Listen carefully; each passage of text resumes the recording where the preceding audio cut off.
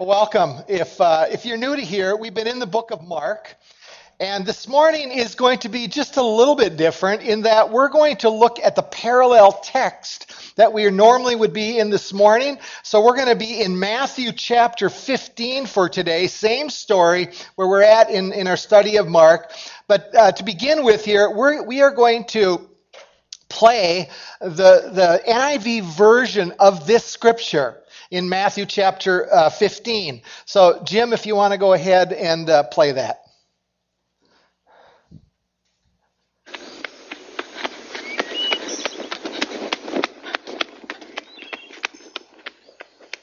Leaving that place, Jesus withdrew to the region of Tyre and Sidon. A Canaanite woman from that vicinity came to him, crying out, "Lord, Son of David, have mercy on me. My daughter is suffering terribly from demon possession." Jesus did not answer a word. So his disciples came to him and urged him. "Send her away, for she keeps crying out after us." He answered, "I was sent only to the lost sheep of Israel." The woman came and knelt before him. "Lord, help me," she said. He replied, "It is not right to take the children's bread and toss it to their dogs." "Yes, Lord," she said. but even the dogs eat the crumbs that fall from the master's table." Then Jesus answered, "Woman, you have great faith. Your request is granted." And her daughter was healed from that very hour.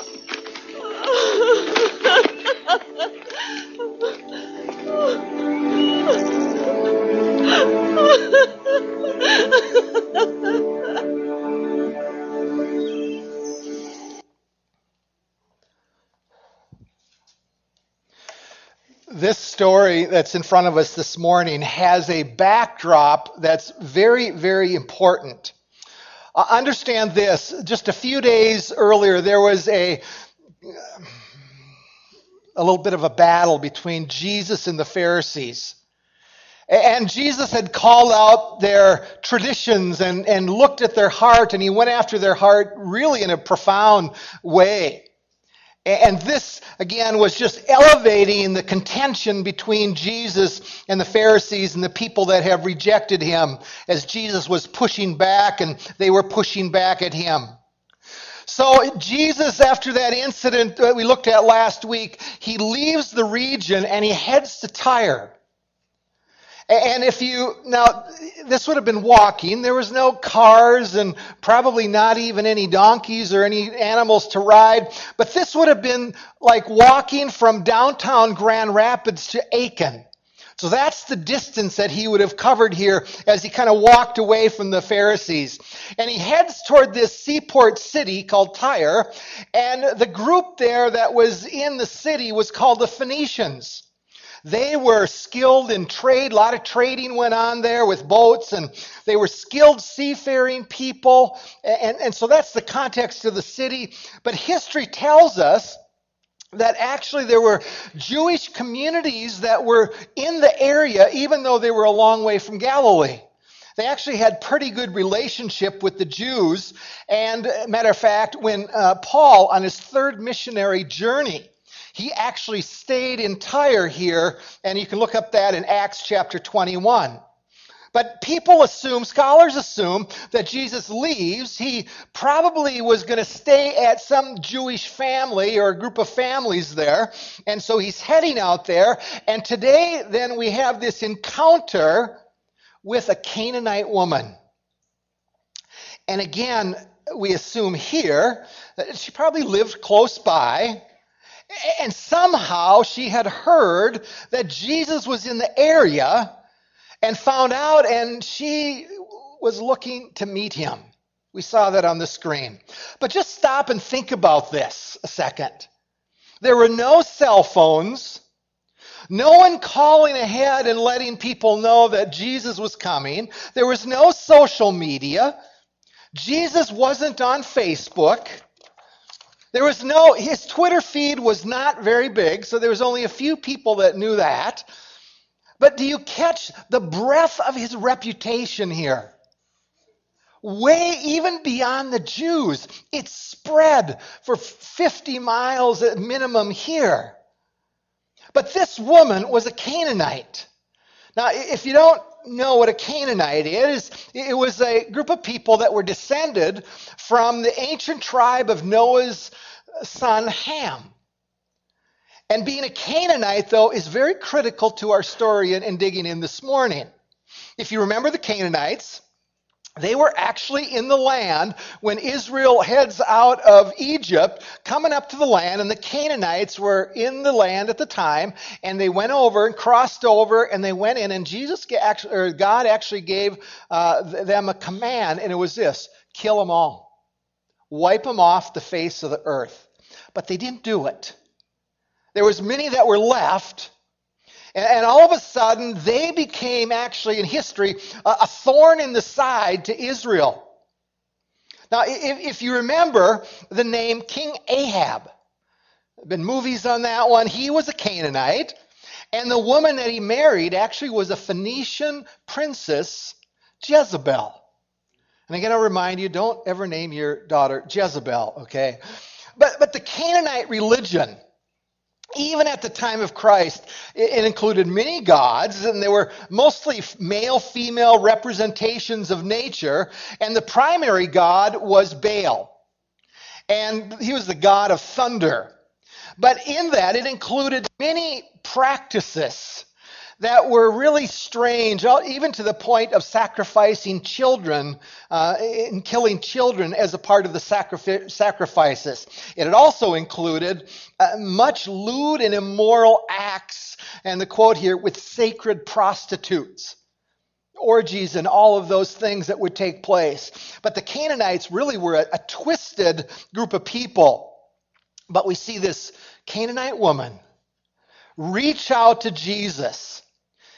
And look at the encounter here in verse 22. Verse 22, and behold, a Canaanite woman from that region came out and was crying, have mercy on me, O Lord, Son of David. My daughter is severely oppressed by a demon. She falls at the feet of Jesus and cries out, mercy on me. Now, I think that there's a bit of an irony here already. A couple of days earlier, the Pharisees, a group of Jews, they encountered Jesus and they were blinded to who he was, refusing to even acknowledge him as a prophet. And you have a Canaanite woman here bowing before him, basically saluting him as the Messiah, son of David. And you go, what is wrong with the Jews? But let me give you an observation here, an application as we walk through the passage here. It's going to be kind of heavy on our application today. Number one, if you're following along in the bulletin outline, I said it this way. People who grow up around Christ, and it could be young or old, can be more spiritually blind than those who grow up with no godly heritage. See, I think at times we depend on a heritage in order for the scales to come off their eyes. But understand this, growing up in a church doesn't guarantee anything. But the irony is here is a pagan, a Canaanite, who loves her daughter, and she seeks out Jesus because her daughter was demonized. But look at the response in the Matthew. Look at verse 23. And he did not answer her word. And his disciples came and begged him, saying, send her away, for she's crying out after us. And he answered, I was only sent to the lost sheep of the house of Israel. So a woman, pagan, begging Jesus. She's before Jesus, and the disciples' reaction, Jesus, send her away. Do you realize that the disciples had no problem marginalizing people? Now, And do you ever wonder about the disciples? Did they ever get it? Really compassionate guys here, weren't they? And they begged Jesus to send her away. Now, I also ponder this in our day and age. If this was happening, and someone was, taping them on their iPhone, this encounter, do you know that it would be all over the internet? And it would be this headlines going, disciples of Jesus, bigots. Marginalizing, don't like women. They don't care because she's not Jewish.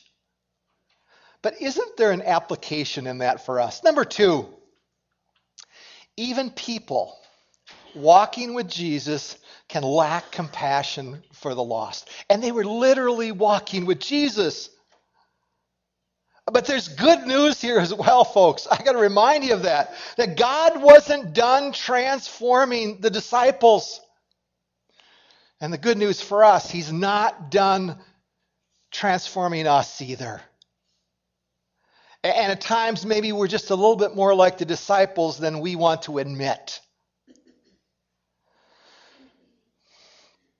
After last week's sermon on traditions and hypocrisy, it was interesting. A lady came up to me after the first service, and she told me a story in true what she encountered. She had gone to the grocery store after church one day, and she ended up going through the line, was checking out, and she asked the checker the question, "Hey, how's your day going?" And this is how the checker responded. It was kind of a terrible day. It wasn't going very well.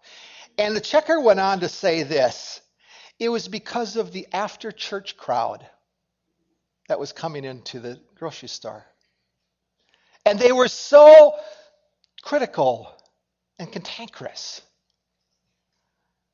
And you go, okay, is there some hypocrisy here? The church people have got a reputation after they leave church and go to the grocery store or to retail places, and we get the church crowd. At least one checker, that's the reputation of churches that are going to the places after church. A reputation. Now, the bad news is that is hypocrisy, I think. But there's a flip side as well. The recognition that God, he wants us to go farther that time spiritually than when we're at. Let me throw a question at you. It's not in the notes, but I said this. How satisfied are you with where you are at spiritually in your relationship with Christ? Are you really okay with where you're at? Where I'm at? And I would say this: I hope you're not satisfied. But if you're ambivalent and you don't think about that question ever, I go, that's not a good place to be. See, the truth is that Jesus wants to change us far more than we can even imagine. And he wants us to cooperate in that transformation. But that is true of his disciples here as well. He wasn't done with them yet. He was going to change them and keep working in them. But we need to turn to Jesus for a second, because there's something disconcerting here, the way that Jesus answers this woman. The first thing in phrase in 23, but he did not answer her a word. He didn't acknowledge her. He ignored her, and you go, okay, why? Was this the disciples and Jesus having a bad day? No compassion?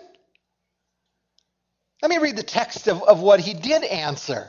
Verse 24, he answered, I was sent only to the lost sheep of the house of Israel. Do you understand what he's saying here? That, lady, I'm not here for you. And then you go, okay, is he snubbing because she's a Gentile? So what's happening here? I think as we look at it and you just kind of ponder this, I think one thing that's going on is he's training his disciples, helping them understand that he's coming into the world was to fulfill prophecy here. And also because of the covenant between Abraham and God. And that as he comes into the world, he had to first offer himself to Israel. So in getting away here, I understand his intent was not to go to this area to minister. I think it was to rest and kind of hide. It wasn't intentional here in any form of ministry. But he knew that he had to go to his own people first. You know what? This is Palm Sunday. And some of you are going, I'm not preaching on a Palm Sunday sermon. And I truly believe that you'll get over it, okay? If you got issues, go back to the last week's sermon on tradition and then listen and then we'll talk, okay? But this week is Holy Week. Jesus is coming into the city today. But he needed to fulfill his destiny. So he's riding in on a colt. People are praising him. They're putting palms down. They're celebrating him and they want to make him king. But Jesus understood one thing. He needed to be rejected. He needed to be rejected by his own people first.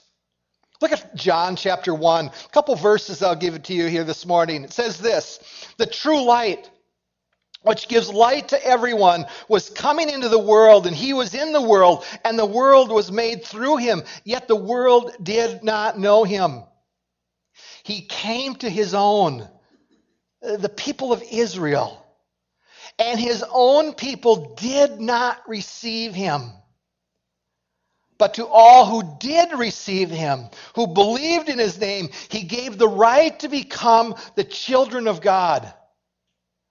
So you notice in 12, those who did receive him, here was a Canaanite pagan who received him and was becoming a child of God. And the rest of the people were refusing to acknowledge that he was even from God. But here's where we need to dig deeper into this woman here, because it's obvious that God had started something in her heart, and he needed to finish it. So she had heard about Jesus coming. She seeks him out because her daughter's demonized. But let me give you the observation here, number 3, that leads to a number of applications for us. This woman gives us an understanding of the nature and the pathway to grace and faith. Folks, she's a model for us. This woman whose ancestors, God has said, get rid of them. I want you to kill all those Canaanites. And they didn't. And the result was this woman. But let me give you one of the applications, letter A, for your notes. God's grace is not dependent on our past and present sins. Isn't that good? But that is true of this woman. See, we can assume that she had grown up in an environment. It wasn't a Jewish background. She would have been growing up with the religious acts of that religion that were really perverse. Matter of fact, I want to read you a summary of a historian that writes on this. Look at how he writes. Canaanite worship was socially destructive. Its religious acts were pornographic and sick, seriously damaging to children, creating early impressions of deities with no interest in moral behavior.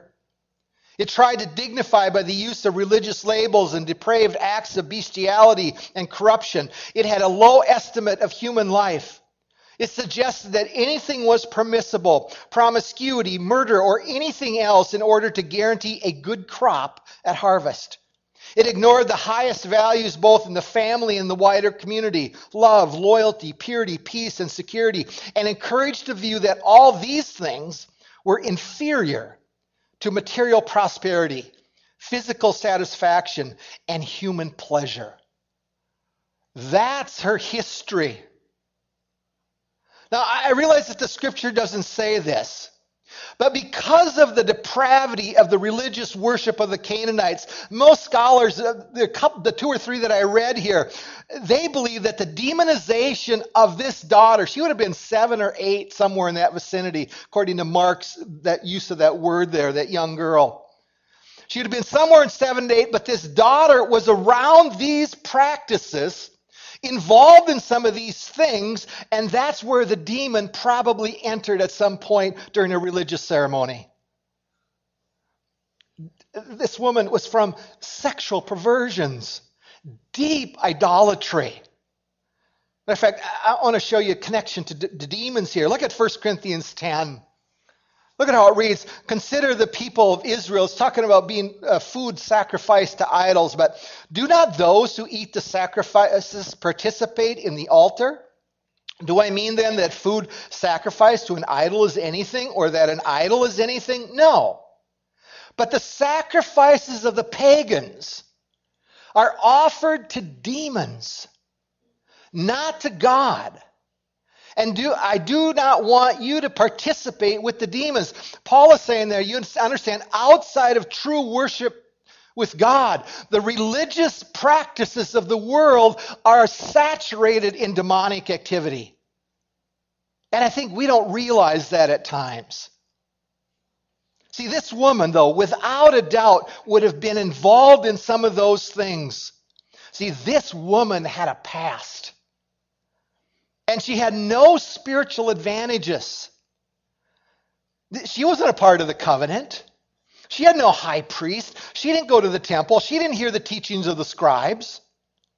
She had no one to explain to her what a godly life was about. There was no Sunday school class for her teaching her about Yahweh. But somehow she's entering a path that leads to grace, and she hears about Jesus, and because of her love for her daughter, she runs to him and she bows before him. But there's something else, another application. Let her be here. She knew that she wasn't deserving of grace. She's begging, crying out to Jesus. The first words, see this, those words speak volumes about her here. It isn't about the healing. The first words, she's asking, give me mercy. I think this, she knew that she didn't deserve it. She deserved the scorn of Jesus. She didn't demand. She didn't claim privilege here, nothing. Now, let me give you an observation as I pondered this. People that are surrounded by church and God talk all the time, I think there's a tendency that we can have. And it's this. There's a very subtle form of demanding that God come through for us. You know, God, because we're your child, we deserve you fixing it for us quickly. God, quickly get us out of this mess that we're in. And matter of fact, if you don't believe that kind of privilege, I really believe it's taught in the prodigal son. If you go to that story and you look at the son that stayed back, the one that had it all together, he actually became a victim, demanding that he get his stuff. Father, you bless the bad one. Father, I'm not getting what I deserve. But see, this woman was the opposite. She bowed in front of Jesus, bowed her heart in front of him. She knew that she did not deserve mercy. And if Jesus healed her, if he got anything from her, it was pure grace. She felt no entitlement here. She's just opening herself up to faith and the grace of God. Thy will be done. She didn't go, God, I didn't deserve how I grew up. She just begged for mercy. But there's another issue here that opened her up to faith and grace. Let her see. She understood and was fixed on the object of her faith and the giver of grace. She was fixed on Jesus. Listen, have mercy on me, O Lord, Son of David. O Lord, here's a Jew bowing, recognizing he has authority in her life. And again, raised in an adulterous home. Again, no vacation Bible school. Her mom and dad sending her to somewhere to learn about this stuff. See, her background was pure ugliness. The modern equivalent, I think, of her background would be this. If you grew up in a family with witchcraft or Wicca, something on that order, that's who she is. No Jew. She wasn't a Jew. There was no, woe is me though either. Jesus, I had it so hard. No. Jesus, don't you know the circumstances of my life? I deserve healing. And you go, wasn't her. She opens her palms up and says, Lord, you're the giver of life. You're the one who can heal. She recognized that. Thy will be done. You are in control. And I bow before you. Another quality, though, I see here as well that shows this pathway that she took. Letter D, she didn't care about her reputation either. She went home, she went up to a Jewish man. She wasn't supposed to talk to him, but she went to great lengths publicly to find Jesus. She didn't hide her need for healing or for care. Her need was public. Now, jump with me back to 2016, to our day, forward to 2016. Can I just give you an observation when we have needs in our lives, and I got to include me on this one? We're reluctant to share needs, our spiritual needs with each other. And so often, when things are happening in our lives, we don't want people to know that we're struggling. We want privacy, so we put up walls around our lives and our marriages, our homes, giving the perception that nothing's really wrong. See, this woman, it was public. The issue was public for her. But even think of the card that Cal encouraged you to write out. I really wish we had more people fill it out and say, I need prayer for this. See, I think the challenge is, as a church, as Christians here, and even in the United States, I've seen that over years and years, is that we're reluctant to let people into our lives that can actually pray for us. Now, do we need, everybody? The answer is no. But there needs to be some kind of public understanding that, we're not perfect, we're broken. But this woman, she admitted that she needed grace and mercy. One more, though, letter E. Another observation. The pathway to grace and faith demands persistence, and we see this with this woman, and deep humility. She doesn't give up. Now, what Matthew doesn't communicate, which Mark does, and we won't go to the passage, Mark says that she kept on begging and crying. It wasn't just a one-time thing. It was a consistent, over and over again as she was coming to Jesus. She didn't have this attitude like, I asked once and therefore I guess he rejected me. And so, I can tell everybody that I tried Jesus, but, it didn't work. That wasn't her here, folks. I think a lot of times where we want to go with God, we ask once, maybe twice, and we go, the sovereignty of God. Let's just rest with that. I think there's a persistence in faith that we need to come over and over again and keep asking. God wants us to come to him. But here is a woman screaming at the top of her lungs, Jesus, have mercy. And Jesus stays quiet.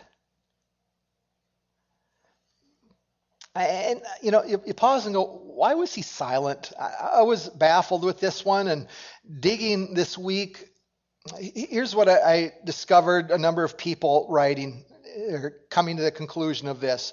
He was actually testing her faith. And we're kind of uncomfortable even with that. He wanted to show his disciples this pathway to what's about faith? What is it about faith and persistence and keeping going? So I think he was both teaching the disciples, but he was testing her to see if her faith was real. And did you catch, I won't read it again, but he tells her that I'm the Jewish Messiah and you don't qualify, lady. He referred to her as, used the word dogs. That wasn't a very nice response by Jesus. But did you catch her response? You know what? Even the dogs get some crumbs off the master's table. Did you see how she passed that test? See, Jesus was the obstacle, the test there. And she passed it with flying colors. And I think she was an object lesson for the disciples as well. But she never took offense to it. She didn't respond like this. Well, if that's the kind of God you are, I'm going back to idolatry. No, she's figuring out grace and faith before the disciples did. And in humility. She takes it that I'm being compared to a dog. But Jesus, if I just get some crumbs from you, I will be thrilled. No pride, no self-righteousness, just faith. And Jesus was enough. And look at the response of Jesus in verse 28. Then he answered her, "O woman, great is your faith. Be it done for you as you desire." And her daughter was healed instantly. One of the commentaries made a point here and said this: "O woman, great is your faith." Only 2 times did Jesus commend somebody for great faith like this. And both times they were Gentiles. And one was this woman. Jesus gave her grace. And that grace spilled out over into her life and her daughter's life. And her daughter was healed instantly. Do you catch the greatness of who Jesus is? He wanted to work in this woman's heart. And she kept moving toward him and faith and recognized. But let me just close with this and apply it a little bit more to us today. And I'm going to ask the elders to come on up that are going to serve communion as well. What is the state of our hearts? Are there things in place where we're helping move ourselves toward that path of greater faith and where God can give grace? See, do we see that we need mercy? Or do we demand that healing needs to come now because we're a bit of a victim? Are we seeking the object of true grace and faith? Or are we only looking to Jesus when it's convenient? Are we setting aside our pride? Opening up our lives, letting people know so that they can pray for us and be with us in that journey of brokenness? And are we persistent? And are we okay that God might be silently testing our faith? Are we okay with that? Do we see if we're truly willing to seek him? If we're willing to set aside our pride and humble ourselves before him? That's what he's looking for. See, the pathway to grace and great faith is running to Jesus.